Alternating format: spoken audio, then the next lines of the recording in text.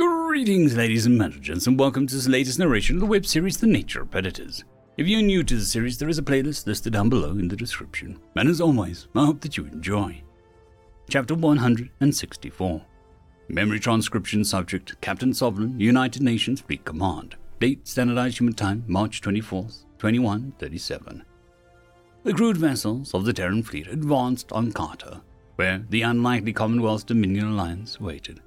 On a separate course, UN drones and Yodel technocracy ships were flushing the Shadow Fleet out from the system's asteroid belt. Their band had been saddled with Ulthus, since their particle beams allowed them to match his aggression. I was hopeful that the Chief Hunter's ship would fall over the course of the battle, even if humanity didn't believe that was the ideal outcome. However, the 50,000 Dirtian shield vessels surging ahead towards the rocky world, which was somewhat similar to the use of Sol's Mars that I'd understood it, could be a problem too. The avians couldn't afford to throw away their numbers, both for our sake and Kalkwa's. We were a seed's flight away from Alpha after soaring through the moderate resistance near the gas giants. More vessels were amassed by Carter, but the bulk of the enemy fleet was anticipating our eventual arrival at the Kolshian homeworld. Their hope was to whittle us down along the way, despite how that knocked tens of thousands of ships from their 500,000-strong tally. The Terrans needed a full docket of information for the upcoming engagement to stave off any traps or devious intentions. I surveyed the ships with interest, trying to gauge what their strategy would be for engaging the hostiles. With the hulls packed into our ranks, it was then I noticed the strange anomaly in the nearest scans. "I've noticed something unusual about these vessels, compared to the standard Dirtian make," I piped up. "It's as if they've stapled on some mix-and-match storage bays at the bottom of their ships. High amounts of mass concentration there too." Anzo tilted his head. "Were they trying to turn standard warships into bombers? The mass distribution is congruent with what I'd expect for a few standard antimatter missiles, typically used in extermination fleets." Samantha's eyes narrowed. "Like the extermination fleet that came to Earth?" "Or to Kalkwa. Even if they didn't go by that moniker, I'll note that there is some variance between Kurokatl technologies seen on Earth and the multi-tube bombers specialized to Colony Foundation, and the Dirtians' rather antiquated technology.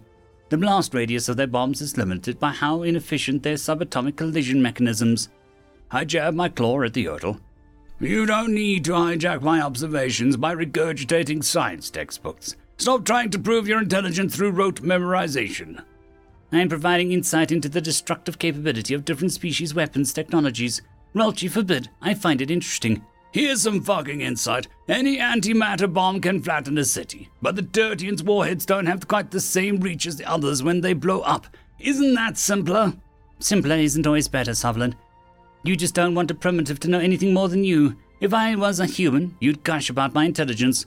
"Well, who'd expect a predator to behave that way? The bar is lower for them. No offense. The humans just tend to have very specific interests, like how Tyler likes murdering fish and shooting things in stimulated games." Tyler scowled at me.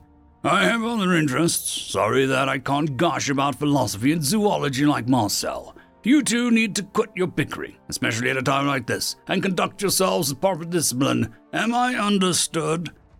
"Yes, sir," I grumbled, as the Yodel said nothing. "I think you got the point buried in there. Despite his excessive information, Anzo is right about the Dirtians strapping themselves with as many roughshod bombs as they could."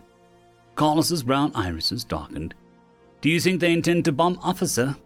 "I think so. I also don't see how humanity could stop them without throwing ourselves into the Kolshian's tentacles. So we should cross that bridge if we get there. For all we know, the shield flounders and panics at Kato," Tyler answered.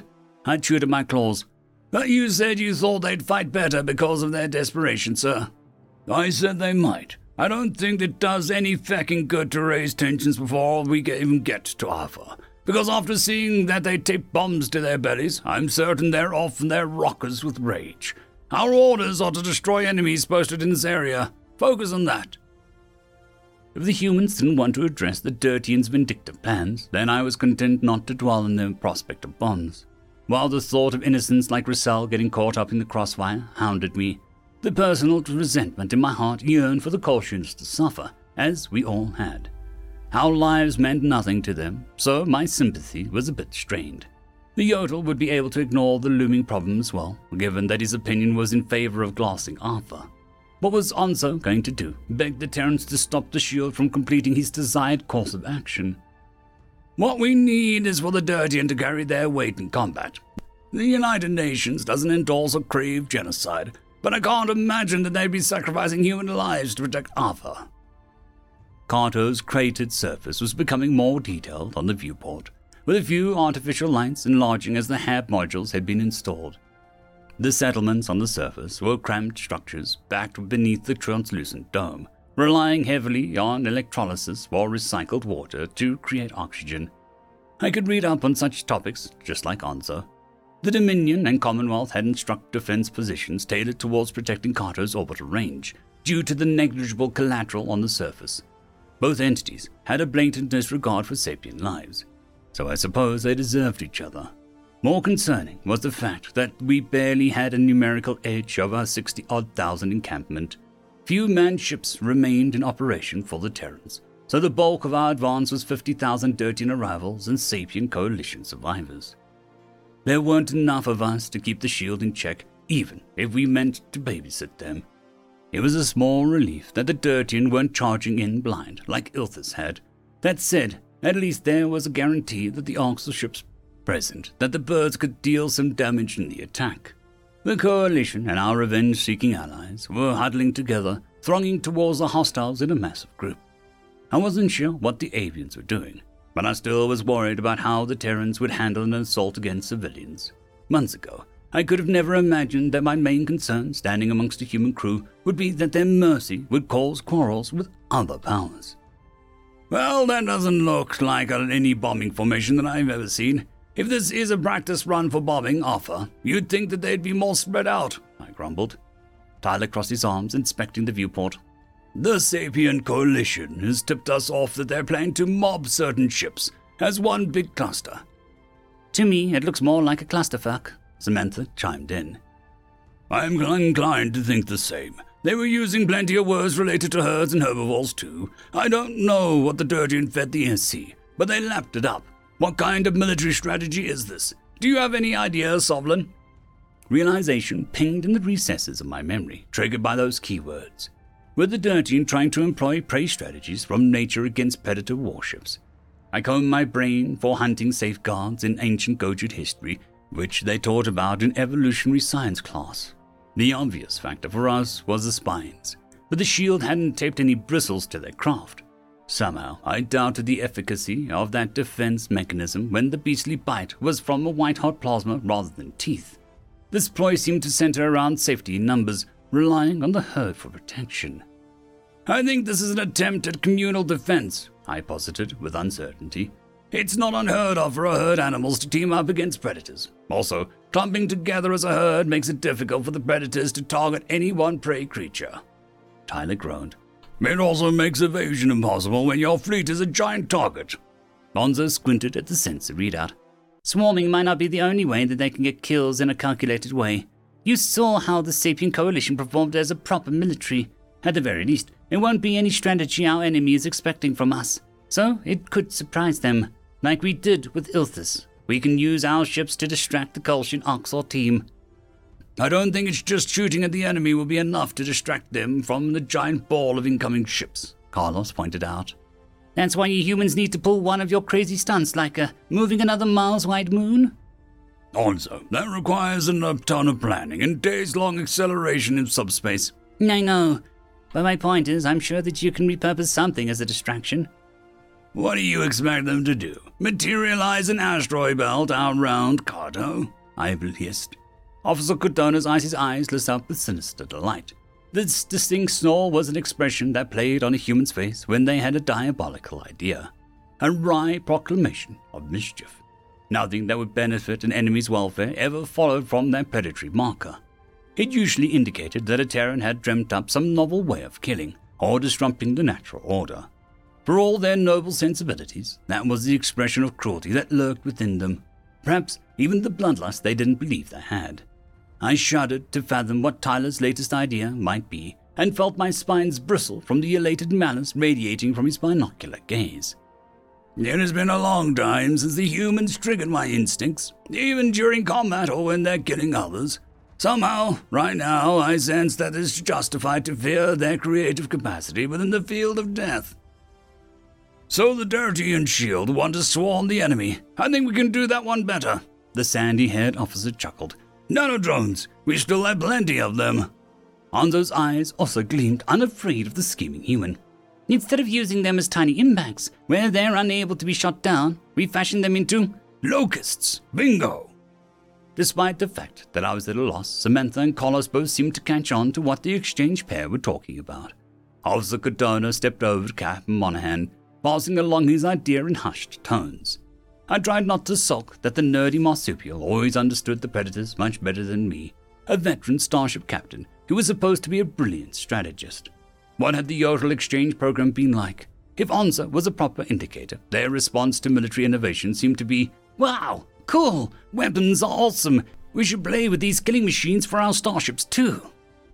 My attention turned to the viewport, not wanting to express my inadequacy by asking for more details.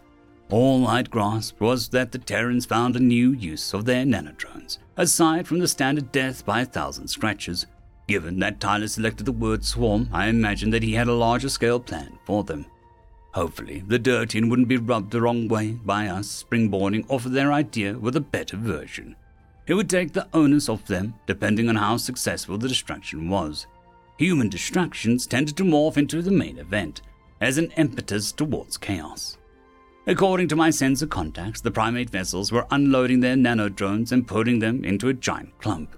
All it took was a contribution of about 100 microscopic robots from each of the 10,000-odd ships to cook up a monstrosity. The swarm looked like a dust storm in the void, a primordial-looking blob that challenged all notions of size and scale. There wasn't a crew in the galaxy that was trained for 1,000,000 tiny dots descending upon them as one. This tactic had the downside of making it possible to target the nanodrones with conventional weapons. The Oxel and Colchians wasted no time lobbing plasma, bullets, missiles, and anything else they had in stock at our distraction. Well, they certainly seem distracted, I commented. The wicked grin hadn't left Tyler's face. It hasn't even started raining nanodrones over the Waikato yet. We'll have enough striking their hulls at once to rack up some kills. The Dirtians' herd formation wasn't attracting much fire, allowing them to move forward with their group attack. Terran manned vessels pressed ahead alongside the avians, but kept our distance from their single cluster. Our plasma guns were charged, and Captain Monahan was waiting only to draw within range to give the order to fire. The Colchians at Oxer were preoccupied with the tiny specks zipping towards them. The nanodrones could gather significant velocity in a short time frame, due to their insignificant mass. Our foes couldn't cut down enough of the swarm, and there were mere seconds until impact. Every time I think the humans are normal people and don't have any particular propensity to evilness, they conjure up something like this, something that nobody else in the galaxy has ever heard of or even thought of. I trusted humanity to utilize their creations for good, but I was suddenly very grateful for that empathy which might drive a wedge between us and the Dirty and Shield. This latest plot exemplified how dangerous they were when their hunting prowess was allowed to flourish. Shivers ran down my spine as nanodrones struck home in quantities that defied imagination. An assortment of holes blossomed in enemy vessels along their entire length, with our robots hammering drive compartments through brute force. Explosions besieged the Colchian Arxel line, as shielding and plating were both helpless against an attack of this magnitude. While the nanodrones were continuing to pelt them from all sides, encircling and swallowing the enemy's whole, we took the opportunity to deploy shield-breaking missiles. This softened the defenders up even further for the Dirty and Shield, whose herd moseyed ahead to mob small segments of remaining hostiles. Humanity targeted foes away from our allies' line of sight, picking off any dazed opponents with plasma. The numbers of Carter's garrison had taken a significant hit from the nanodrone swarm, and a second wave of attack was on them without a moment given for recovery. It was a brutal trouncing, even as they tried to fight back in desperation. The panic amongst the enemy formation wasn't just in the prey-crewed Commonwealth vessels. Even the Dominion's order had disintegrated, with 1,000,000 mites of dust pummeling their craft. The Colchians and the Oxel didn't team up with each other well to begin with, so the result was predictable. We were facing isolated survivors, hurling munitions at us and the Dirtian in a blind frenzy. The shield sustained several hits due to their strategy of flocking together, which had made them an unmissable target. That persuaded the hostiles to concentrate munitions on the herd rather than us. The nanodrone swarm inflicted a catastrophic amount of casualties, Anzo remarked. Formation outside of Kato is dwindling rapidly, down to a few thousand. The enemy appears to be targeting the shield primarily, by virtue of taking out as many ships as possible. The Dirtian could mitigate their losses, except some vessels seemed disinterested in targeting the lost enemies. Tyler pointed to a Dirtian breakaway sect on the viewport, and his skull intensified as the Yodel zoomed in on the movement. Shit! They're moving towards the planet. I don't exactly see any new hostiles coming from the surface. Terran manned vessels zipped closer to expedite the cleanup of the last few hostiles, but our sensor station was entranced by the Dirtian's erratic behavior. Homogeneity ships had made a beeline towards Kato, breaching orbital range with as much speed as they could. I flinched as their plasma guns revved to life, cutting down a lone evacuation transport. It made sense that the caution stayed put, since they assumed humanity would ignore the colony in favor of Arthur. However, from what I'd guessed the avian's wishes to be, that was a grave error in judgment. Gasps of horror sounded out from the predators across the bridge as the Dirtian unloaded antimatter bombs without hesitation. Where there otherwise would have been a celebration as we cut down the lost enemy ships in the area, there was instead a somber silence. The wait for the inevitable felt both long and short as warheads hurtled towards each settlement on the colony. Orange flashes popped atop the surface's beacons of artificial light, though when the radiance died down, Kato's electrical glow did not return. The importance of the colony clearly hadn't mattered to the shield as much as the fact that there were any Kolshians living down there. The Dirtian homogeneity had broken off for a hot-headed action of their choosing, not even waiting to secure orbital victory to move in on bombing the civilians. The avians had snuffed out every settlement they could spot on Kato. If that didn't make their intentions for Arthur clear, I didn't know what would. Our plans were also set in stone, pledging to displace the Commonwealth government by bringing their homeworld under control, alive. My crewmates had stated that we needed the shield's numbers and couldn't afford to clash with them due to our conflicting ideas of justice. Where each side stood and what was at stake was unambiguous as a result of the Battle of Kato. The question was what humanity would do about the murderous atrocity their allies had just committed. End of chapter. Chapter 165. Memory transcription subject Ambassador Tava of the Venal Republic. Date Standardized Human Time March 24th, 2137.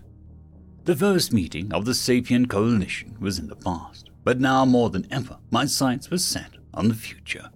Humanity's assortment of allies had been very receptive to the idea of fixing the Venal's hindrances, since, in our case, it had nothing to do with us not being herbivores.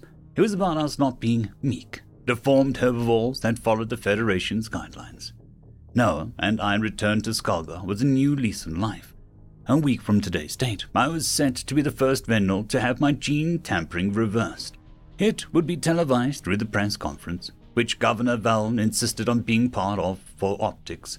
My summons to the governor's mansion had mainly been to brief our leader on what happened during the convention, but Valn saved the topic of today's referendum for last. Valn flicked his ears placidly. Thank you both for coming to fill me in. I made sure to expedite the planet-wide vote on the planet's name, as promised. I'll abide by the results, regardless of my distaste for Skulga. I'd also preferred not to keep Venal Prime around, so the options were Skulga versus other or stay the same. It'll be wonderful to shed another part of the Federation's influence. That was our point of mutual agreement, I replied. I was planning on submitting my vote online as soon as we were done here.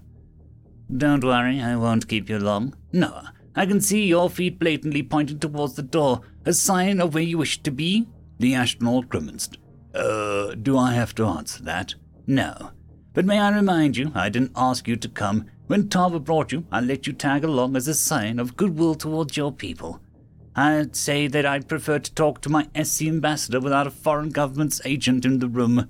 But I imagine she'll tell you everything anyway. For your information, I can keep my work separate, especially when villainal interests are involved, I hissed. Noah wouldn't say anything that wasn't meant for you and ears, though. He's honorable." A dark emotion flickered in Val's pupils, and he hesitated. "I must ask, how in the stars did you keep the humans at bay, Tava? Insight would be accepted from Noah at this point. They have, ways of being persuasive, by coercing people to do what they want, trapping you with your own words, finding every loophole and technicality in the law. Is that why you went along with everything they said? Was I wrong about your motives?" "No, that doesn't sound anything like Terrence." "Oh, that sounds everything like us, love," Noah growled, a low chuckle rumbling in his throat. "Our diplomats are quite skilled at protecting our interests." "I understand what you're capable of and what you, can do and threaten, but contrary to what Val thinks, we disagreed on plenty. I never felt pressured to do anything I didn't want to." "Because you care about us, and we care about you. Everyone at the UN knew you had humanity's back, so we had yours. We knew you wanted what was best for us, for Vendel, and for the entire galaxy. That was the one issue we had to agree on. It's really that simple. Val, over there, wants to play hardball and trade favors, so he's asking for an entirely different relationship between us." The governor narrowed his eyes. "I'm trying not to ice humanity out. Vendel are my top priority, but I don't mean any act of harm to you." "If you watch out for Vendel first, then the UN will elevate human interests above yours. Tava considered us as much as Vendel, just as we considered you in the same level as us. It's up to you what relationship you want with Earth, Val. But the way you're operating now won't merit true brotherhood. We are fiercely loyal, but we are also give what we get. I think you know that's fair." "What I know is that I want us to be independent, and I don't want anything dictated to us from outside our borders. It's not personal, it's just business." I stood from my chair, grabbing Noah's hand. "It was always personal to me and them. Humans are sweet, but they're not pushovers. What you told them was what you didn't want your talks to be personal, so they've taken emotion out of their decisions. It is just business now. I don't see the issue." "The problem is their tactics are downright predatory. Tava, they're ruthless and manipulative." "Then you're perfect for each other. And Val, don't ask my advice unless you want to know how to start treating the Terrans as friends again. Like I said, their welfare is personal to me. Let's go, Noah." My human was trying not to laugh at the outraged look on the governor's face. I suppose it could be viewed as an audacity that I'd spoken to Val in that manner. But ousting me as ambassador would sour his political points. There was some curiosity in my mind about what humanity had done that the shifty Vendel found predatory. Still, there was enough to know that the United Nations was well equipped to handle his self-centered schemes. I had noticed some major modifications on the visa law released to the public. My mind also harkened back to how Elias Mayer had warned me about certain elements in his own government being snakes in the grass, which Noah agreed with. "Governor Valen invited out a side of humanity that's been keeping away from us. With legislation being targeted at their species, it's self-defense." Noah allowed himself to smirk once we reached our vehicle. "It was funny, but I'd advise not antagonizing Valen going forward. You're not going to be able to get any favors from him if you make an enemy of him." "You haven't exactly welcomed Valen with open arms, and you made sure that he knew that you can't stand him," I protested. "I was never that forthright, Tava. You basically called him predatory. I'm pretty sure that's the worst insult in your culture." "Only after Val used it against humanity. That Val should not think of himself about that."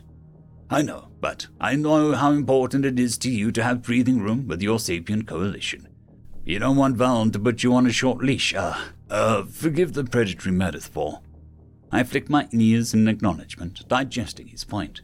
Governor Val had been willing to take some of my ideas under advisement, and he'd thrown his full support behind certain initiatives that mattered to me. The gene edit reversal and the Skullguard referendum were genuine positives that had sprouted from his rule. Well, there was little to gain from turning my successor into an enemy. Noah watched with curious eyes as I pulled out my holopad, eager to see our voting process in action. I completed the double retinal scan, authenticated my conscious decision to vote through the code sent to my email, and scanned my ID card in front of the camera. The two options, Skullguard and Other / stayed the same, showed as buttons in large font. I tapped Skullguard, clicked the checkbox to confirm my choice, and submitted the ballot after pressing yes when asked if I intended to pass along the results. Noah smiled as I snuggled up to him before prying the holopad from my grasp. The predator searched up the exit poles, and his teeth flashed vibrantly as he turned the screen around to face me. Overwhelming public sentiment was in favor of retaking our ancestral name, with over 75% of those surveyed being Skulker supporters. Valm's attempt to dissuade the populace from bringing back the name the Federation stole from us failed. Though it wasn't a certain guarantee, it gave me an assurance that one of my initiatives had been taken to heart. Our child is going to grow up in Skulker, able to run, jump, and smell. They'll be free of the instincts that have held us back too, if I had my way. Noah's eyes fluttered over to me. What do you say before SC meeting next week? We finally take that vacation to Earth. We haven't been able to go through with it for so long. I'd love to see where you grew up, after all. I want to make sure our child is familiar with Earth. We'll be spending plenty of time on human soil as a family, I purred. You're really excited about that, step, aren't you? I've been thinking about it too. Settling down, having kids just wasn't ever in the cards for me. Exploring the universe was my calling, and that ruled out what might have been. The fact that we found extraterrestrials, it was like reaching the finish line of a race that I thought I'd just started. It was just a culmination of my dreams. If you're not excited about the idea of children, Noah, you don't have to pretend for me. It's okay. Your feelings are important, too, and I don't want you to be unhappy in silence out of kindness. That's not what I'm trying to say. I'm just explaining that it is the first time that I thought about this, and I have no idea what to do raising a kid from a different species, no less. You, meanwhile, have experience with parenting and have ideas about how you want to raise the little fella. I'm not sure I could contribute or be as prepared for it as you. It's a huge responsibility, and the more I think about it, the more I know it. You're overwhelmed by the prospect? Well, yeah. I had an amazing dad, and I want to be just like him. I'm not worried that I have the wrong temperament or anything, but I don't want to undersell the work and commitment it'll take from both of us. The fact that it'll be a massive undertaking, as is, it's why I'm worried to suggest the idea that I can't get out of my head. Breathe. We're going to figure out what's best for us both, and it'll be okay. What's your idea? It might be too much to ask, and I don't want to spoil your vision. Noah, I sprung on you that I'm getting experimental gene mods and looking to have kids with zero warning. I think we've already crossed the too much to ask. The human's hands were trembling from nerves, and I gently coiled my tail around his wrist to calm him down. Our conversation back in the Sapien Coalition meeting had been harrowing from my side, so if Noah was addressing a topic of that magnitude for our personal lives, I could understand his apprehension. He was worried about putting our relationship on the rocks or scaring me off. I gently cupped his chin with my paw, giving him my best look of affection. Whatever change he felt compelled to suggest to our plans, I was willing to listen. Both of us were from different cultures and lives, so we could handle opinion schisms in a mature way. Maybe Noah's not ready for the responsibility quite yet. He sounds stressed. We're not getting younger, but I could wait a few years if it'll make it more palatable for him to ease into. I want to do this together. The astronaut drew a shaky breath. Obviously, I'm not capable of giving birth, but what if we adopted a human child? Oh, my voice came out flat as I tried to keep my emotions from spilling over. The thought of splitting up with Noah cut me like a knife, but a difference in interests that severe would be difficult to overcome. I understand if raising a Vendel is not right for you, but the entire reason I wanted this was about having a child that can live a life I will never have. I can't give that up, even for you. No, I'm not saying not to have a Vendel child at all. I'm sorry for being unclear. I'm talking about raising a human child alongside the little fluff ball, raising them together. It's an added responsibility, I know, but I found the idea really beautiful. A family that bridges the species gap. It was my turn to be taken off guard by Noah's suggestion towards our plans. Though I didn't feel averse to the idea, I could imagine a little primate with tiny Vendel running around in the park, laughing as one big family. Of course, I had no idea what was needed to raise a human, but I suppose that put me in the same boat as my partner. He was clueless what went into rearing one of my species' younglings. Having helpless sapiens that were dependent on us to survive would mean that we could learn about the other's kind at a fundamental level. calling a predator my own child, caring and loving for them just as my astronaut would love a Vendel, felt right. It was a daunting challenge for both of us, yet I couldn't agree with the heartwarming idea fast enough. That sounds like a wonderful idea, Noah, I replied. Raising a human and Vendel alongside each other as siblings. I'll love our little Earthborn. I don't think I can call them a goober. You can suggest an adorable nickname? The Terran's pearly fangs showed with a radiant smile. You can call them a goober, but why go for that when you can say our little vicious predator? Ah, yes. Humanity, the vicious species, whose first contact with the Zerillians was the visiting ambassador curling up on a human diplomat's shoe. A human diplomat's vicious shoe. How can a shoe be vicious? I'm sure the Federation would drum up some evil intentions we have with our foot coverings. Obviously, we use it to harden our feet to kick prey animals, like this. Noah lightly batted his shoe against my ankle, amusement dancing in his eyes. Wait, I actually heard a story back at the embassy about someone throwing a shoe at a receptionist to distract security at the UN base. I don't know how true that was. You could have stopped the first part, but you just had to correct your words, don't you? Accuracy is important. Science doesn't mess around with truth, my love. I wouldn't want anyone to say I omit unflattering aspects of the truth. I value my integrity. I value your integrity and everything else about you, Noah Williams. You're the person who completes me, who gets me, and makes me feel like I'm free to be happy again. I'm so glad the universe crossed our paths. I love you with all my heart. The human's binocular eyes fixed on me with an intense focus. I love you too. Now, forever and always. I'll love you to the heat death of the universe. I rested my head against the predator's sturdy chest, exhaling with contentment. All I'd hoped for in recent months was a peaceful future between us and humanity. While I couldn't work as fervently towards that on the political stage, events in my personal life could align towards that sincere goal. My passion could also be devoted to returning the Vendel to our roots and finding out what we were without the Federation. The referendum looked like a lock to return our name to Skulker, which meant the public was on the same page. Maybe after Noah and I paved the way for the post-gene reversal life, others would follow. For the first time since my daughter's death, I felt the best days of my personal life were ahead. Humanity's arrival was what gave me the chance to have a family again, freeing me from my ignorance and opening new doors into the future. I was grateful to have a partner who'd invested himself in my dreams and morphed them into a joint effort that could give us a unique, wonderful opportunity. There was no telling what came next for us, but I was excited to see where the journey would lead. End of chapter. Chapter 166.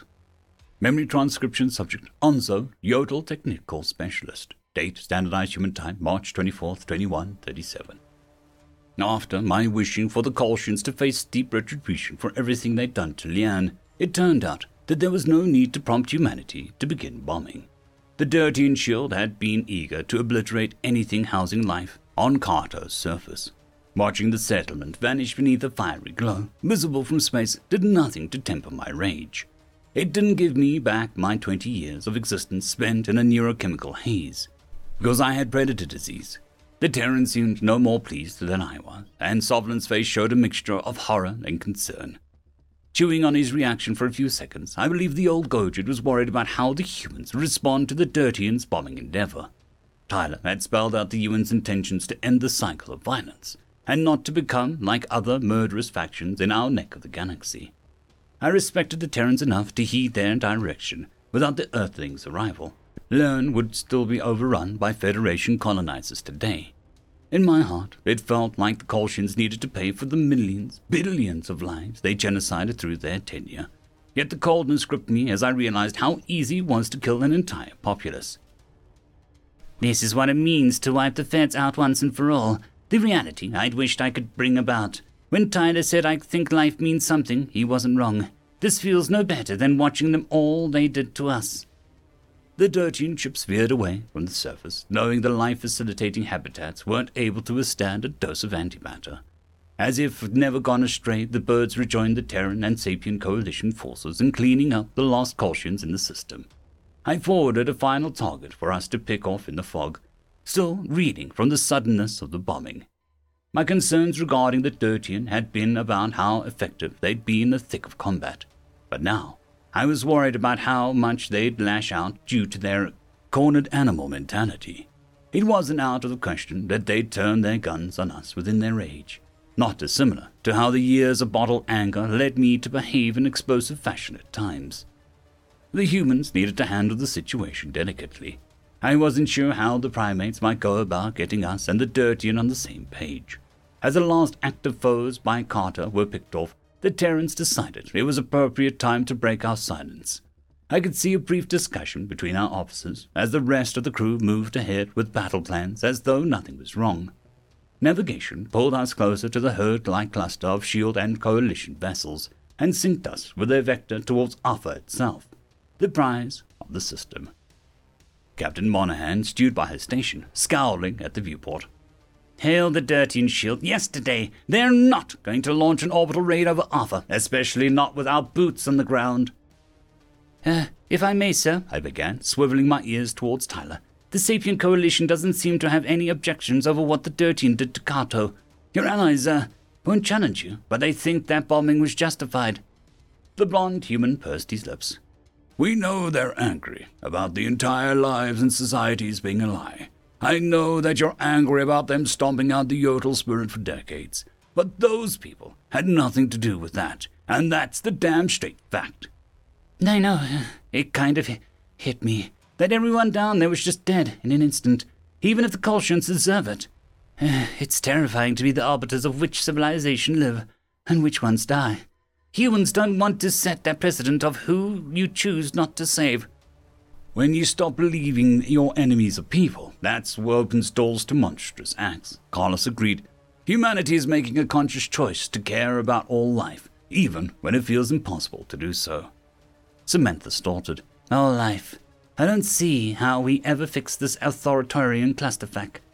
Besides, I have as much sympathy for Carter as they did for Melbourne, which is zero.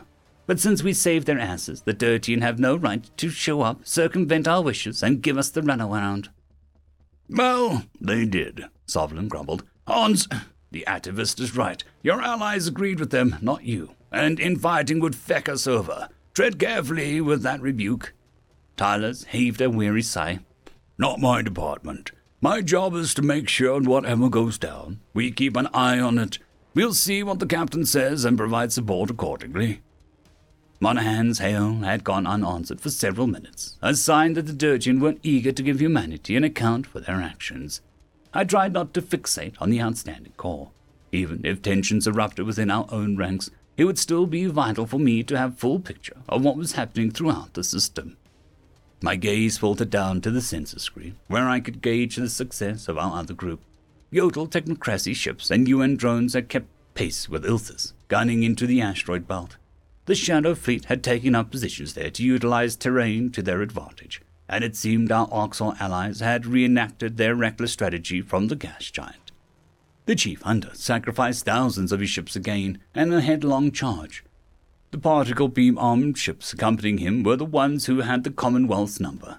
The Oxor reinforcements were still afloat with about 15,000 ships, while the technocracy and UN top artillery were reigning supreme in this conflict.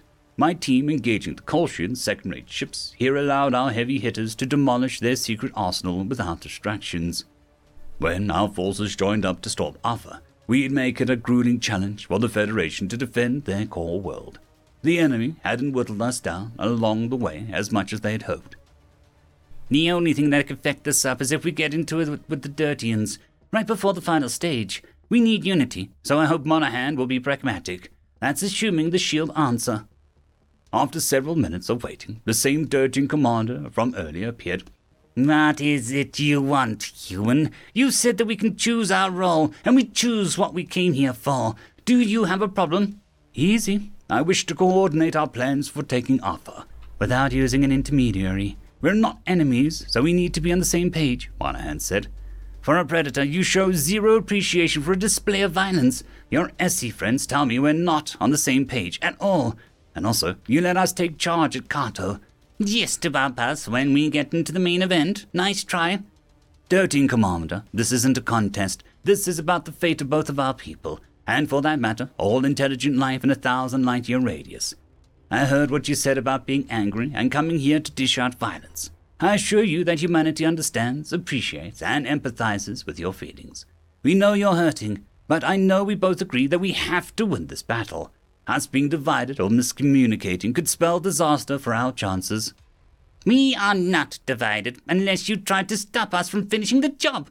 If you truly grasped how we feel about the billions of our own lying dead, there would be nothing to talk about. Don't pretend that you aren't about to plead for us not to bomb those soulless bastards. I am pleading for you to stay your explosives long enough for us to have a mutual discussion on what to do with Alpha, and, most importantly, for humanity to head to the surface and gather information to ensure the Kolshians become a non-factor in the galaxy. Please, listen to my next words. We know very little about the Shadow Caste. We want to know their motives for starting this entire cycle of hatred, so we can have a closure for Earth. If you're truly grateful for our help in saving Kalqua, you'll let us have that. The Dirtians speak parted in confusion. You go to all the trouble of landing, risking human lives, and merely delaying what we plan to do for information on why they did it. It is beyond the why. The practical reason is one I think you'll agree with. Our lack of information on the Shadow Caste means that we have no idea where they hid. It could be another planet far off, perhaps even in a system belonging to you or one of your allies. It could be under the very oceans of Alpha, like the archives were. If we don't find out the truth, those bombs could miss the people who are undeniably responsible for what was done to you. We succeed by doing this by the book, and without letting our emotions cloud our judgment. Trust us to be predators and hunt every Kolshian's conspirator down. You will share your findings with us and not admit anything for your own purposes? We are not the ones who hide our true intentions. I see no reason that we can't work in harmony to dig up any other dirty secrets the Kolshians might have that will threaten us all. What do you say? The grey avian was silent for a long, brooding seconds. Assuming that you can get unequivocal command of Alpha, I'll have my fleet hold their fire. If things go astray or it looks like we might be losing the fight, we're glassing as many cities on that blighted rock as we can. Then, let's make sure that we win, Monahan declared. Take care of yourself, Commander. I hope this is the start of a better relationship between our two species, and I hope that you can find peace someday. I hope that you find closure for what you're looking for, human. Good luck. The dirging commander vanished from the screen, and our captain's face lit up with visible relief. Persuading the shield to let us land brought us some time, without worrying about the first bombs landing as our soldiers touched down. On a personal level, it allowed Tyler and I to accomplish the mission that brought us away from our easy assignments in the first place, finding out what the Kolshians had done to Slanek. Perhaps that mystery would overlap with the broad answers the United Nations was seeking out. Even when I felt certain that Alpha's glassing was the optimal outcome, I'd wanted to help my best friend first. With a temporary solution to our internal disagreements that eliminated one hurdle to taking the Kolshian homeworld, I tried to wipe what happened to Kato out of my mind and focus on what was ahead of us. The entirety of the Terran's efforts since first contact led us to this moment. The Dirtian Shield and the Sapien Coalition fanned out, while we maneuvered to the heart of the formation. Meanwhile, Yodel Technocracy, Terran drones, and Arxor allies took up angles from opposite headings. Our collection of ships was forming a net that encircled Alpha, merging into a cohesive unit that would swallow the planet's defenses from all sides. I pivoted our viewpoint onto a luscious world, a series of faint violets and greens dotting the continents from native vegetation. City lights were more prolific on Alpha's form than the electric glimmers on Kato, while the oceans were unbroken swaths of blue. I couldn't rule out the possibility that the Shadow Fleet planted its cities beneath the waves, where no one would ever look. The Kolshians' Ictlan ancestors had aquatic origins, and, as the Thafki proved, species who were drawn to the water never truly lost that edge. Whatever secrets were hiding down there, we needed to steamroll the hundreds of thousands of Commonwealth ships above it to find them. Now was not the time for any missteps. Tyler cleared his throat. You see the planetary defenses on the lunar satellite. Those are going to prevent us from getting close enough to Alpha for a landing or an airdrop. Then they're going to be a massive problem for our ships. It'll be a bloodbath to get a clean angle to take them all out from above, 'cause they got a feck ton of outposts. We understand from the crew briefing, I replied, Secretary General Zhao's drawn comparisons to Normandy on an amphibious assault where, according to my research, one coalition stormed the desired target's beaches to take them over. We want to overrun the Kolshian's planetary defenses and claim them for ourselves. Yes, precisely. If we can turn their own powerful lasers and ground-based artillery on the Shadow Fleet, it'll give us a massive boost. As an officer of the ship, I have no intention of volunteering for this mission. Infantry and the security personnel have been assigned from our vessel, and many others. But if anyone does feel like their skill set fits the job like this, I'm giving you the opportunity to join the landing party in the hangar bay. Feck no, sir. I'm staying with you. Good. After the boarding incident, you're sticking with me whether you want it or not. That prompt was mainly directed at Harris and Romero. Samantha narrowed her eyes. What, because we're foot soldiers who's got stuck being Baldy's watchdogs? Pretty sure that's why Officer Cardona asked us. We stormed the archives and that Oxall cattle ship, and we're the most qualified ones at the station. Carla sighed.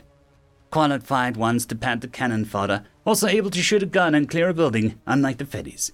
You know what? Feck it, I'm in. Might be the only place in the damn UN lets me shoot those Kolshian dickwads. You're truly eloquent, Sam. Away with words. Now I'm going to get the job done. I don't hear you volunteering to leave this cozy ship. I'm in if you are. You're absolute psycho. Let's grab our gear and head out to the hangar. Sovlin swatted Carlos with the blunt side of his claws. Wait for me. None of you even asked me. After the three of us have been through several gunfights together. Whoa, I'm not sure that's a good idea. Tyler protested. Are you sure? It involves a space drop. You know, jumping out of the ship. Also a jump where you'll be far back enough to need to use jet thrusters till you're within lunar gravity range. What? You want to pull that crazy shit that you did on the Cradle, but from space? And while dropping military rovers too. I'm glad that you're getting the picture. So, let's skip to the part where Baldy wimps out and says a tearful goodbye, Samantha interjected. Feck you. I don't like the idea at all, but if you can do it, so can I. The Gojit's remaining spines bristled, tipping off his fear. Who flew the shuttle down to Silas, pushing it hurriedly close to its breaking point? Yeah, but you also freaked out when the aerosub started sinking on Tulsk. That was water. I don't know if you know this, Sam, but that's different from land. There is no water on the stupid hunk of rock there. As long as you're not crashing this moon into a planet, we're good. Tyler hesitated. You are qualified infantry, but aliens just don't have the training for orbital drops. However, if you want to hurl yourself into a line of fire, I won't stand in your way. Tag along with Harris and Romero, if you're sure. Sure as can be. They're not getting rid of me. Great. Still stuck babysitting a war criminal with spikes that could poke my eyes out, Sam lamented, though it caught a teasing lilt in her voice. That's right. My remaining spikes could poke your ugly-ass eyes out, so you better be nicer. Let's move. The trio vacated the bridge, leaving Tyler and I to man the sensor station during the crucial battle. When I proved myself more than capable of supplying tactical insight in Sovlin's absence, it would be difficult for the Gojit to use racist pejoratives towards my capabilities. I centered the viewport on the Kolshian and Dominion ships between us and the lunar satellite, while also setting my filters to watch for any planetary defense lasers vectoring towards us. Our goal was to get the infantry that would be storming the enemy fortifications as close to the target as possible. It was also preferable that they didn't deploy right in the middle of a plasma beam contest. I ran a hasty analysis on the makeup of the first ships that we'd be facing. Pinpointing enemy weaknesses required knowledge of what we were up against. The Shadow Fleet had staked a massive claim within Offa's bounds, while the Dominion also had camped eye-popping numbers by the target. It was a little surprising that the Oxall captains had been dissuaded from dropping their few bombs on the Kolshians, with their cruelty-centric culture. Furthermore, of the hundreds of thousands of craft here for the final stand, very few were manned Commonwealth vessels. Most of the public military appeared to have been sacrificed along the route. Among the other base ships marked as hostiles, very few appear to be manned, sir, I informed Tyler. I would just bring your attention to the contact's designated civilian, standard evac transports, out ahead of the front lines, and the only ones manned ships that I can see. The human nodded. How many souls on board? Hundreds. No sign of weapons on board or anything anomalous. They are flying straight towards us, but we're also blocking all the ways out of the system. Assuming you don't want them blown up, you might want to direct the Dirtian away from their flight path. Understood. I do wonder why they didn't evacuate civilians sooner. They've known that we're coming for weeks. Sure, they're arrogant, but there had to have been some civvies who wanted to get out when they heard that the flesh-eating predators were coming. I tilted my head in befuddlement. I do think some of the populace would have wanted to leave with advance warning. The only thing I can come up with is they didn't tell them ahead of time. That's, a reason. The squids sure do like keeping their control and not giving people an option to leave. Could be a part of arrogance and part tyranny. I don't know, but we ain't gonna shoot at evac shuttles. The Dirtian might want to. It was done to their civilians trying to leave Kalqua. They only agreed to spare Alpha so humanity could eradicate the Shadow Caste. I heard you, Onzo. Plus, I get those feckers might want to send evac ships up now, so we have to fight around the civvies to get the military targets. I'll notify the captain, and we'll put our SC pals to quietly push the shield as far away from those transports as possible. Okay, I'll keep an eye on their path so Weapons knows that they are. The blonde officer strode off to confer with Captain Monahan while I mulled over the circumstances of the battlefield. Within the hour, we'd be squaring off our first engagement near Alpha. The civilian ships were an unwelcome variable, and the Terrans were too honorable to take them out of the equation. It was important to determine why the evac shuttles had been held back until now, before they complicated a testing battle even further. The humans hadn't expected the Kolshians to fight clean, so it was possible the hostiles meant to sacrifice their own non-combatants or use them as living shields. Solidifying our understanding of Alpha's motives for this launch timing could be necessary to stave off any dirty tricks that they had in mind. I hoped humanity wouldn't be forced to make the decision between innocence and victory, but I knew they were willing to do whatever it took to end the war. End of chapter. Chapter 167. Memory transcription subject, Onzo, Yodel Technical Specialist. Date, Standardized Human Time, March 24th, 2137. Our fleet crested towards the waiting enemies, with the greatest tools and allies mankind had been able to assemble.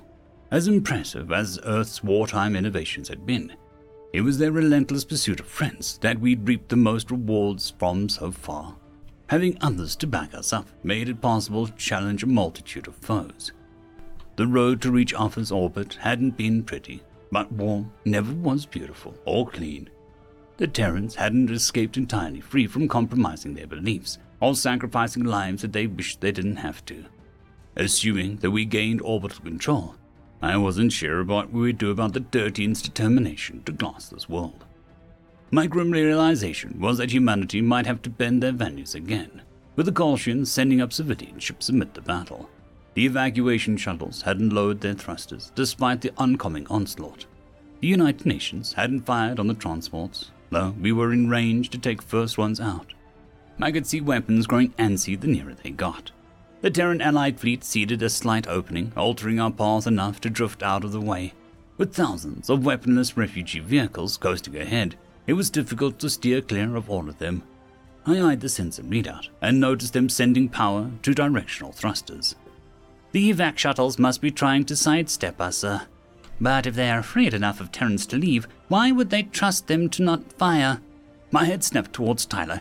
Get weapons and fire on those shuttles. They're hostiles. Hang on. What evidence do you have of that, Onzo? The human asked, the wary voice. I know you think they deserve to be wiped out, but... The evidence is they're not acting afraid of you. None of them are flinching. My gut instinct says that they're up to no good. The Kolshians have been better understanding of what's the truth about us. They might know our code of ethics against shooting civilians. The Shadow Caste knows, but the average citizen doesn't. That means that the secret fleet must be piloting those shuttles. It's the only thing that explains their behavior. Sensors would know if they'd be hiding weapons, so that... No. My God! Captain Monahan frowned, having overheard our exchange.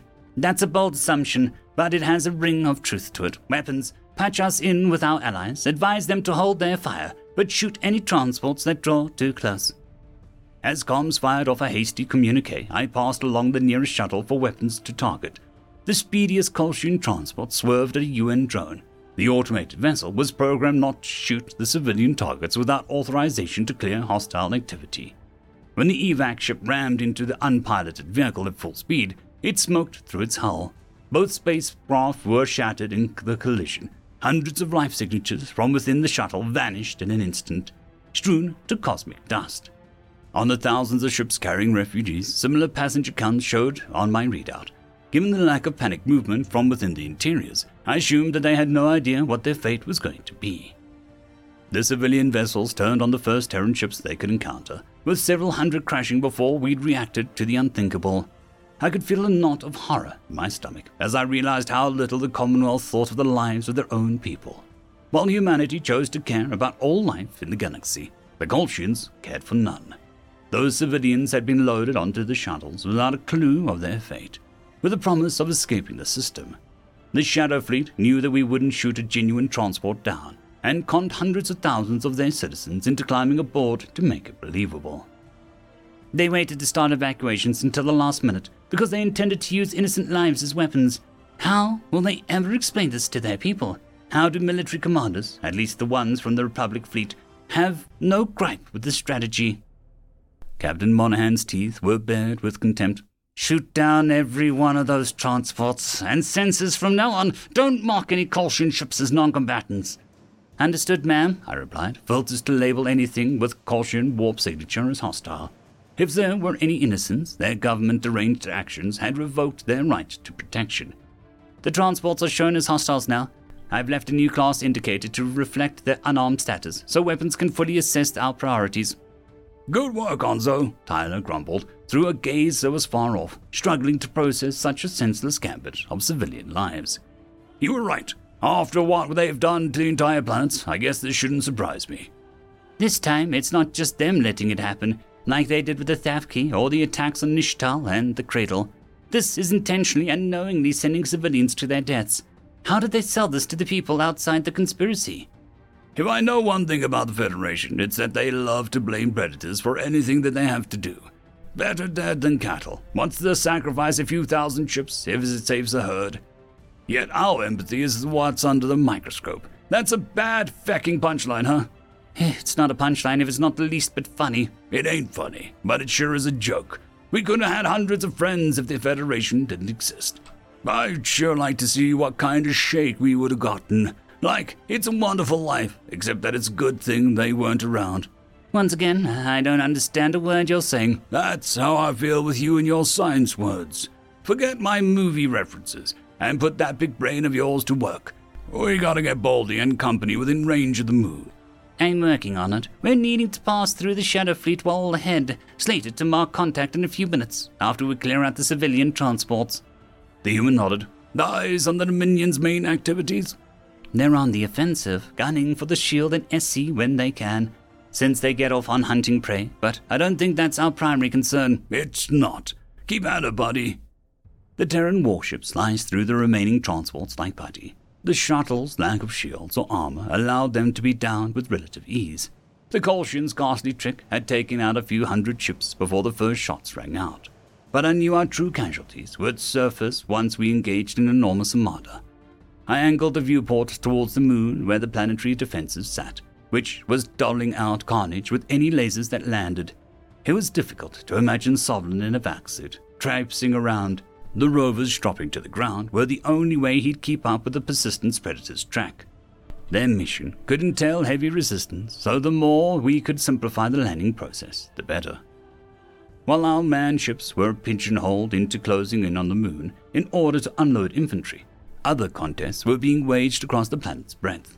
Flashes of orange and white, signifying explosions and plasma, respectively, detonated above the world's entire circumference. Speedy UN drones on this side of Alpha were targeted by the planetary defenses from Alpha. Meanwhile, from the globe's opposite half, missiles blazed into space from the depths of the ocean.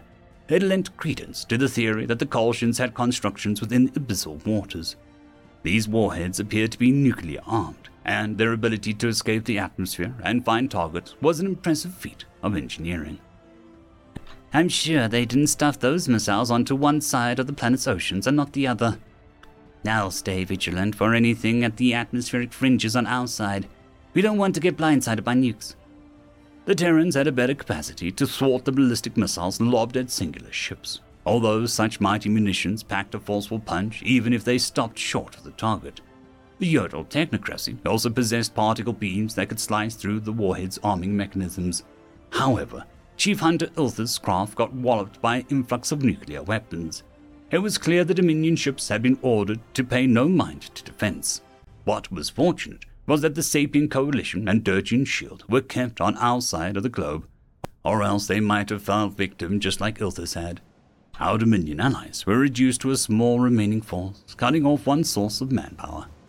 Sir, I know I said that it's not our primary concern, but I don't think that we want our herbivorous allies to take a shellacking like Ilthus, I remarked.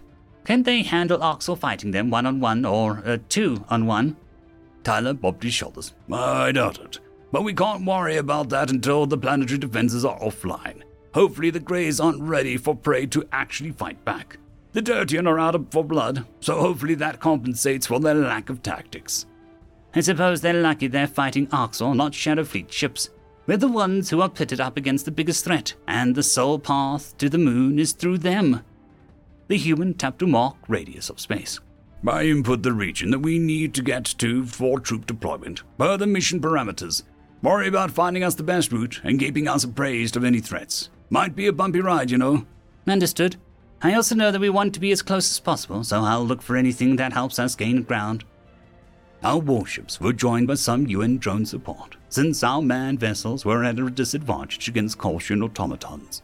The laser on the moon amped up their firing speed, putting an exclusive focus on our newest and strongest craft. Our data-crewed vehicles were neglected altogether.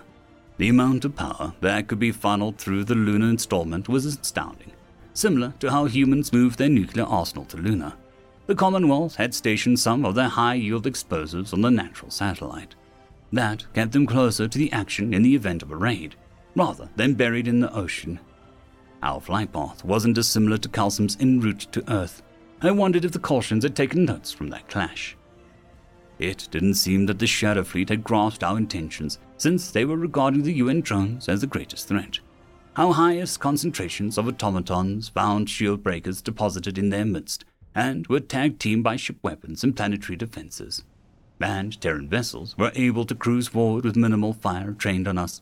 Thousands of soldier-toting friendlies sailed towards the arbitrary boundary where our troops could deploy. It was only when we neared the skirmish line that our foes rounded on us, and plasma began zipping our way. I could see debris littering the edges of the viewport, a telltale sign of why thousands of our drones had vanished from sensors. If our finest vessels are getting mowed down by these planetary defenses, I see why we need to capture and eliminate the infrastructure. Imagine how the Dirtian Shield would fare against weapons of this kind. This must be why the Kolshians thought Alpha was impenetrable. Navigation yanked our ship to one side, turning our casual glide into a spiral to avoid plasma. Shields blinked out on my readout, with the Shadow Fleet having ample shield busters in reserve to handle us. I pinpointed a Kolshian automaton for a weapon targeting, but its algorithms were one step ahead of our hastily deployed shot. The beam fell wide by a large margin. Charging ahead against a superior craft wasn't ideal, yet the threshold we needed to reach sat behind these vessels. Our own drones had to break free of the predicament and give us an assist, or we were going to end up in multiple pieces. I could see several manned craft flanking us, reduced to tattered husks. I traced a vector towards a marginal opening in their ranks. This is the best opening I can find, but it takes us within their direct line of fire. My suggested strategy would be to set up barriers and hunker down, except that time is of the essence. The Kolshians will close the gaps as soon as we make a run for it, won't they? Tyler sighed. Obviously. They don't know our true plans, but they don't want anyone getting in range of the planetary defenses. Hell, even if we did get past them, we'll have lasers and nukes from that moon thrown in our face. Need to launch the troops and get out fast. Why haven't they used the nukes? Probably going to wait to launch them, in the event that we get past their line. They don't want the Shadow Fleet caught up in the blast radius. Layers of defense. So we need a distraction. We've got a few spacecraft carriers. Time for him to open up their bellies and pester the squids with some fighters. Back where it all began. I twitched my ears. It's a start, but we need more. If we have any antimatter bombs left after the gas giant fight, I think it's time that we use them against the singular ships. It'll punch an opening and give us a moment to break through. We do got some leftover warheads. Don't got any intention of dropping those on Alpha, especially after Monahan's little chat. So throwing them at the Kolshian's face sounds fantabulous to me. I'll bring the captain in the loop. I locked in on the optimal vector for our navigations before offering a second set of targets that needed to be displaced. On the viewport, munitions whizzed past us. Standard combat missiles were locked on Terran ships by the thousands. Weapons were working overtime to strike the explosions down before they reached us. Though one rammed straight into our nose, without shields, it blew off the large chunk of our underbelly, though thankfully it was shy of the hangar where our troops were congregated.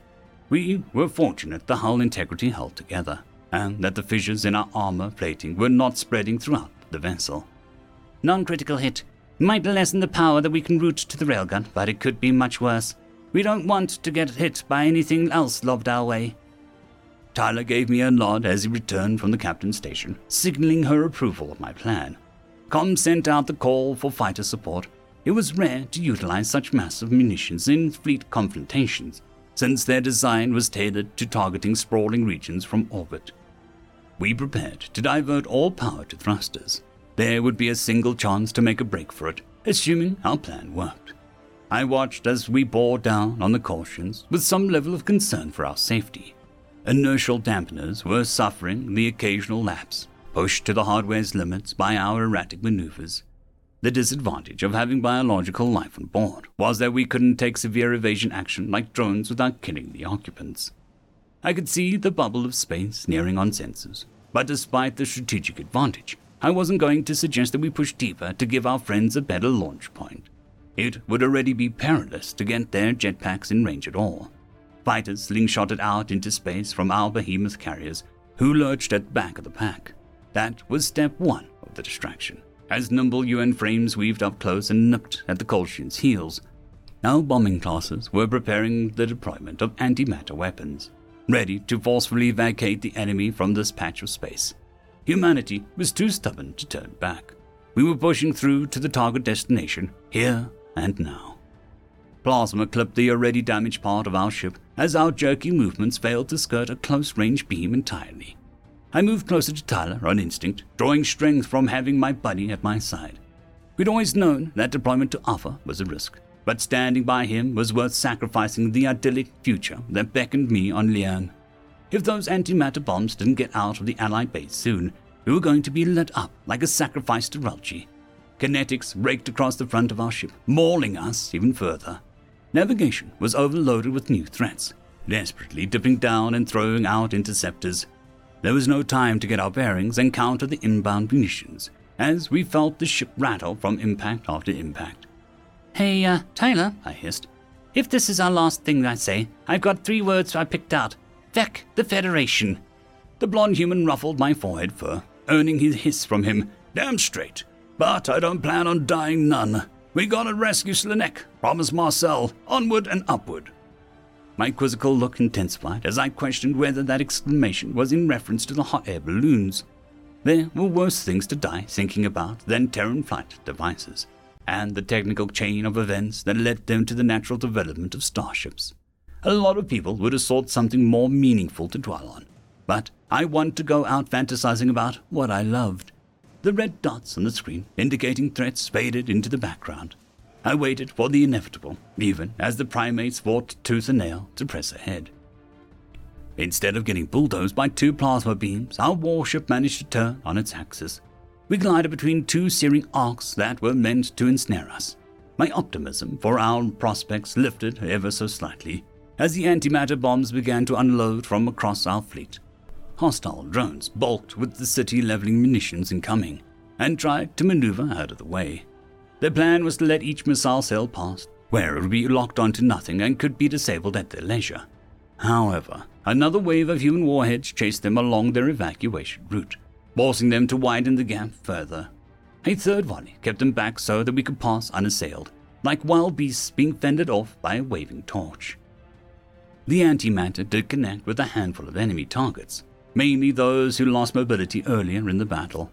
Massive levels of energy were thrown out from the epicenter, and I had to hurriedly account for the plane of shrapnel which was generated in our path. The edge of the launch point was a few seconds out, so Sovlin, Carlos, and Sam could leap to the moon if we got a little further. You had fighters and drones mobilized in a circle around us, standing between the manned vessels and the Shudder fleet. They were taking the brunt of the barrage, buying precious seconds, which must have tipped the cautions to our importance. However, it was too late for the Shadow Fleet to stop us from executing our plans. The region where we were cleared to space drop troops flashed green as the sensor dot of our warship poked its nose across the boundary. Without an instant's hesitation, the hangar bay was flung open, and human soldiers left from the safety of our vessel to get boots on their lunar ground. End of chapter. Chapter 168. Memory transcription subject, Captain Sovereign, United Nations Fleet Command. Date, Standardized Human Time, March 24th, 2137. The humans had really done it. The deranged predators strapped themselves into multi-layered spacesuits and leapt straight into space. I wasn't sure what compelled my stout legs to follow their lead, but here I was, coasting alongside Carlos and Sam with no way back. The jetpack alongside my oxygen gave me a small push towards the lunar surface, with its flight computer having been programmed with my mass and height differential in mind. My claws wrapped around my rifle, which was tethered to my chest. The last thing I needed was for my weapon to float away. I wasn't fully convinced that we'd survive the stunt. Assuming we did, a single bullet which made it through or around the suit's armor plates would expose us to vacuum. It was absolute lunacy, though it was made worse by the fact that they'd slingshotted military rovers of massive size and with gigantic guns towards the moon atop thruster stages. It didn't seem possible for it to not break apart when it struck the ground, without a true engine tacked onto it. That was our likeliest fate, too. It seemed idyllic floating through space now, but hurtling towards that cratered slate-colored surface would be terrifying. Did humans lack cognizance of falling or of heights? Why had I agreed to go with them, just to prove myself to these should-be predator disease inmates? The good news was the ship sniping lifeforms in the breadth of space was almost as difficult as nailing a nanodrone. We were microbes to a Shadow Fleet weapon station that rendered the odds of us getting cooked by plasma low, though not zero. I cast a glimpse back at our warship, in time to see it making a hurried retreat from the planetary defenses. UN drones were fighting the Colchians tooth and claw, but the enemies were easily stealing the temporary gap formed by our bombs. There was no telling whether our friends would survive the battle that raged overhead as we careened towards the satellite's pool. The planetary defenses had to be disabled if we wanted the rest of the crew to have a fighting chance. Sam, are you sure this is safe? I asked over the comms link. The human's irate expression was something I could imagine beneath her helmet. Need a diaper change, Sovereign? Thank you. I'd like a realistic idea of our chances. Well, even if you pass out like a scaredy cat, the pack's automated. It calculated the best route with the fuel reserves. We did a small-scale test of the tech on Luna, but it's pretty new. Even if it does orient us in the right direction on an alien world, when our measurements rely on trustworthy and facts-fed science, it's up to you to land on your feet and haul ass. Carlos patched over our helmet link. Thankfully, you'll only have to poof it to the nearest rover. If the trajectory is on point, our ride will be a few hundred feet away. From there, we can get some big guns and a little more padding between us and the stray bullet. You have armed ground vehicles specifically for moons? And for the harsh Terran planets like Cato and Mars. UN has had these bad boys out on Mars, mostly for search and rescue, but also in case of security action was needed. Don't know why they don't use tank treads. You can ask Onza if you wanted to know. I bet that primitive read all the answers in a book somewhere. I could do that too. Sam snorted. Then why don't you? I'm busy, currently dropping onto a moon with just a jetpack, for example. But I'm not establishing contact with that joke of an engineer until we need to patch ourselves back into the ship. All they need to know is when the planetary defenses are under our control, and we need to ride out. UN Command will be in touch with our ground leaders the whole way through. We only need to phone home once we're off this barren rock. How will the fleet know if we fail? The installation will blow up, Carlos answered in a voice that had too much levity. Giant fireball, base gone, quite visible. I flailed in my spacesuit. What? Yep. Thought you'd listen to the briefing. Each installation across the lunar surface, including the one we're raiding, has a self-destruct function so that it doesn't fall out of their control. However, it requires authorization keys from 2 individuals. They'll want the planetary defenses in the space fight as long as possible, so they'll be standing by the receptacle until their base is about to fall. The part I did listen to was the part where we still planned to storm their safe house. Do you warmongering apes like complexes blowing up in your face? We prefer not getting immolated in giant explosions. Thanks for asking, Sam chirped. The lunar surface was enhancing in detail, and I could feel gravity playing a hand in my acceleration. The uptick in apparent velocity caused my stomach to churn, which made me desperate for the humans to keep talking as a distraction. My claws wanted to uncurl from the gun. Instinctive panic told me that I was about to die. The predators crossed their arms in front of their chests as they hurtled towards the solid ground. Unfortunately, the more I heard about this plan, the less comforting I found their growling voices. The fact that they knew that the base was prepped to detonate as soon as we got close suggested that this was a suicide mission. What if the humans are sacrificing us to get planetary defenses destroyed? The way the Kolshians send civilians to their deaths on the evac shuttles. How can clever predators like my guards not see this as a death sentence? I'm willing to die for what I've done, but I would have liked to have been told up front. I'd still do it so Earth can survive. For that debt, I'll always owe you. But I don't love the idea of getting blown to bits, I hissed. Carlos' sigh was audible within his helmet. As I was saying, the 2 authorized Kolshians will need to stand by to initiate the self-destruct. Makes them the sitting target. Snipers take out one of them and make sure no one else grabs the key. Our job will be to clear the facility and assume control of the command center. You left out the part of the job where we compete for the highest kill count of Kolshian arsewipes, Samantha interjected.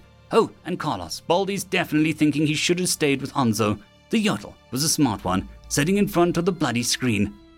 I do hope that nothing happens to that Trishana, I remarked mischievously, checking whether the humans knew that word. That didn't translate. What's Transhana mean? It's a loving term of affection. Onzo asked to be called that instead of primitive. I don't fucking trust you. I'm being serious. If anything happens to me, tell him Solomon was proud to work alongside a bright-eyed Dalshana. That almost sounds nice. It is nice, I promise. Dalshana holds a special place in the Yodel language, especially in Rinsa. Onzo and you battle bonded, so it'll mean a lot from you, Sam. I'll consider it. I do respect that wise-ass firecracker. He's all right, for. The rest of Samantha's slaughter's compliment eluded my comprehension. My focus was ripped back to my trajectory, once retro thrusters kicked in to slow my fall. With conversation fading to distract me, I noticed why boost power was kicking in. We were close enough to the ground that it was time to tap the brakes. My personal propulsion warred with gravity, yet gravity seemed to be winning. What spikes I had struggled against their bindings underneath the back of my suit. The free-falling sensation wasn't anything that Gojits evolved to withstand, and my head was spinning from the rapidity of it all.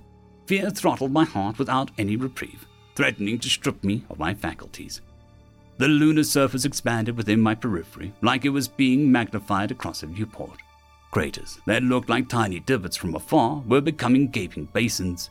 A few miles from our landing site, the planetary defense complex was taking on a 3-dimensional appearance at last. My brain weighed the cumulative stimuli and proclaimed my death was imminent. I couldn't imagine how the Terran troopers who had dropped onto the cradle felt. On a planet with full gravity that well exceeded the moon's attraction, predators were built differently from us, but humans were a fearless breed even amongst hunters. I was certain the Oxor wouldn't tackle such daunting heights. Does that make me braver than the Greys? That thought almost gives me the willpower to keep my wits. Besides, it's not like I can undo the fact I jumped out of a spacecraft with suicidal primates at this point. Back! I screamed into the comms. Where is the fabric overhang you'd had from the cradle? Did you crazy, insufferable predators forget that? Carlos' chuckle sounded too carefree. Oh, this is better than normal skydiving, so gentle and tranquil. I'll do this for fun. The adrenaline, Sovlin. Don't you feel alive? I feel like I want to know where the gliding trough is. We need to slow the effect down. Well, a parachute would be useless. There's no air in space for it to catch on. You don't have to be Onzo to understand basic facts, Sam jabbed. I gulped down the oxygen circulating within my suit, leaving myself a mental reminder to purposely have Sam run into my spines if I ever had the option again. Those mind-warped humans had no right to poke fun at how petrifying this was. My body careened through hundreds of feet of altitude in a short span, while the boost pack's vibrations chipped in with more insistence. It was only when the ground was a skyscraper's length away that it slowed me to a leaf's glide. I floated on a bubble of air, placed down with a gentle touch. My feet pressed onto the lunar surface with less force than if I'd hopped out of bed. The predators touched down without issue as well, slowly lowering to the ground in tiny increments. The perfect calculation of the jetpack's computer was remarkable. I was beyond grateful to have my legs on solid ground. Now, it was time to get moving towards the complex that would be detonated in our face at any moment. Across the surface of the moon, other groups would be storming similar installations without pausing for respite. Carlos checked the HUD within his helmet, before pointing towards a rover that had plopped down to the moon with elegance. It was awkward to run in my spacesuit under low gravity, especially since the predators could maintain their pace with a light skip. I found extra energy for my legs as the rocket landed just shy of our position. The Colchians had spotted us. It's going to be a long few minutes driving towards the base. Thankfully, I don't think they have a large supply of missiles on hand, but they will be shooting at us the whole way. My lungs and core burned as we neared the rover, though I forced myself to press onward. Samantha ducked behind the wheel of the vehicle, while Carlos ushered me into the back compartment. As soon as we were inside, I collapsed from exhaustion. It would take a few minutes to catch my breath. The male guard took a brief look at me before popping open a hatch on the vehicle. The human hoisted himself up behind a machine gun fixed to the top, just enough that his head poked out of the rover. His gloved hands turned the turret in all directions and searched for targets. Samantha finished plugging in the coordinates before turning to face me. "Sutherland, you're going to be the loader. You see those ammo boxes? Load them onto the main gun and don't feck it up." I pushed myself to my feet and studied the task at paw. Yeah, I can do that. We don't use ground vehicles too often in the Federation. Nothing like these. But I've seen a few during Oxel raids. It won't be a problem. Better not be, or you're walking to the base. The rover was rolling ahead towards the Colchian installation, and without sound in space, it was impossible to gauge when we were being fired at. I could see Carlos firing off rounds at targets, but I decided to keep to my lane and help him reload. It was the human's role to survey the battlefield and assess hostile activities. Hopefully, the vehicle's armor could absorb kinetics sent off by Colchians who saw us coming. An army of military space rovers dropped from the sky, plowing across the cratered surface. We were impossible to miss. Perhaps it was better that I wasn't relegated to the stressful role of gunner, requiring myself to be exposed to anything sailing through the area. Samantha, as the driver, wasn't content without a view of the action. The rover lacked a windshield like I'd expect from exploration vehicles, but it seemed to have a periscope that she could peer out of. I kept to my dutiful task, refraining from asking questions about our progress. Minutes of sightless transit had me uncertain of how much further we had to press on to our destination. From the way Carlos's legs had tensed up, we were receiving heavier amounts of fire. I knew that meant that we had to be getting close, though none of us would exit the vessel until we were at the doorstep. There was no telling whether UN snipers had been successful in eliminating the self-destruct keyholders. I guess we'll find out by whether the base goes boom as we bust into the command center. Let's not think about that. I'll assume we have control of these stupid lasers, and then my knowledge from defending the cradle might come in handy for how to use them. Carlos continued to dish out bursts of fire while helping Samantha keep an eye out for traps. The two humans communicated information only when it was necessary, otherwise preferring to fixate on our life or death circumstances. I was impressed as always by their efficiency and composure under extreme peril. The Terran's confidence rubbed off on me a little, despite how insane this mission was. There weren't enough Colchians foot soldiers defending the base to hold us back, as long as we could absorb the influx of fire a little longer. The rover appeared to have built-in systems that could mess with missiles' homing systems or destroy them in flight. Explosives were the greatest threat to us in transit, and they could be neutralized. The incredible machinations crafted by these predators might be enough to get us to our destination in one piece. I couldn't help but give a satisfied grunt knowing how the tide of space battle might turn if we gained control of the planetary defenses. Such powerful weapons were a nightmare for the UN Armada to deal with, something that could smite our most advanced spacecraft in one hit. Without these installations, the Shadow Fleet would be ill-equipped against our particle beams, nanodrones, and other superior munitions. I decided to break my silence for a quick word of encouragement to Carlos. I wanted to share the triumphant feeling coursing through my veins with the guard who'd always given me moral guidance in the highest integrity, the one who believed in a brighter future and tried to understand what drove me from the beginning. However, as my gaze turned to the predator to weigh his demeanor, I saw a sudden spasm pass through his form. His head made a quiet snap backwards in the hatch, and his hand slipped off the turret. The human's legs crumpled underneath his bulky form, as if a rug was yanked from under him. Panic raced through my heart, realizing what had happened. I rushed to his side and kneeled over his downed form. Samantha also whipped around in the driver's seat, yelling Carlos's name through the comms link. To no response. My eyes peered at the bullet hole through the front of the spacesuit helmet, exposing the human to the vacuum, and the crimson blood that cracked the edges. Horror took over my conscience as I scrambled for a way to keep the kind-hearted predator alive. End of chapter. I would just like to thank our T5 members, Lord Azrakal, Ambrose Cattell, Quantum Wednesday, Drexoon WRE, Blueberry Cat, Cam Maxwell, Casper Arnholtz, Bushmaster 177, and Leslie 517. Thank you very much.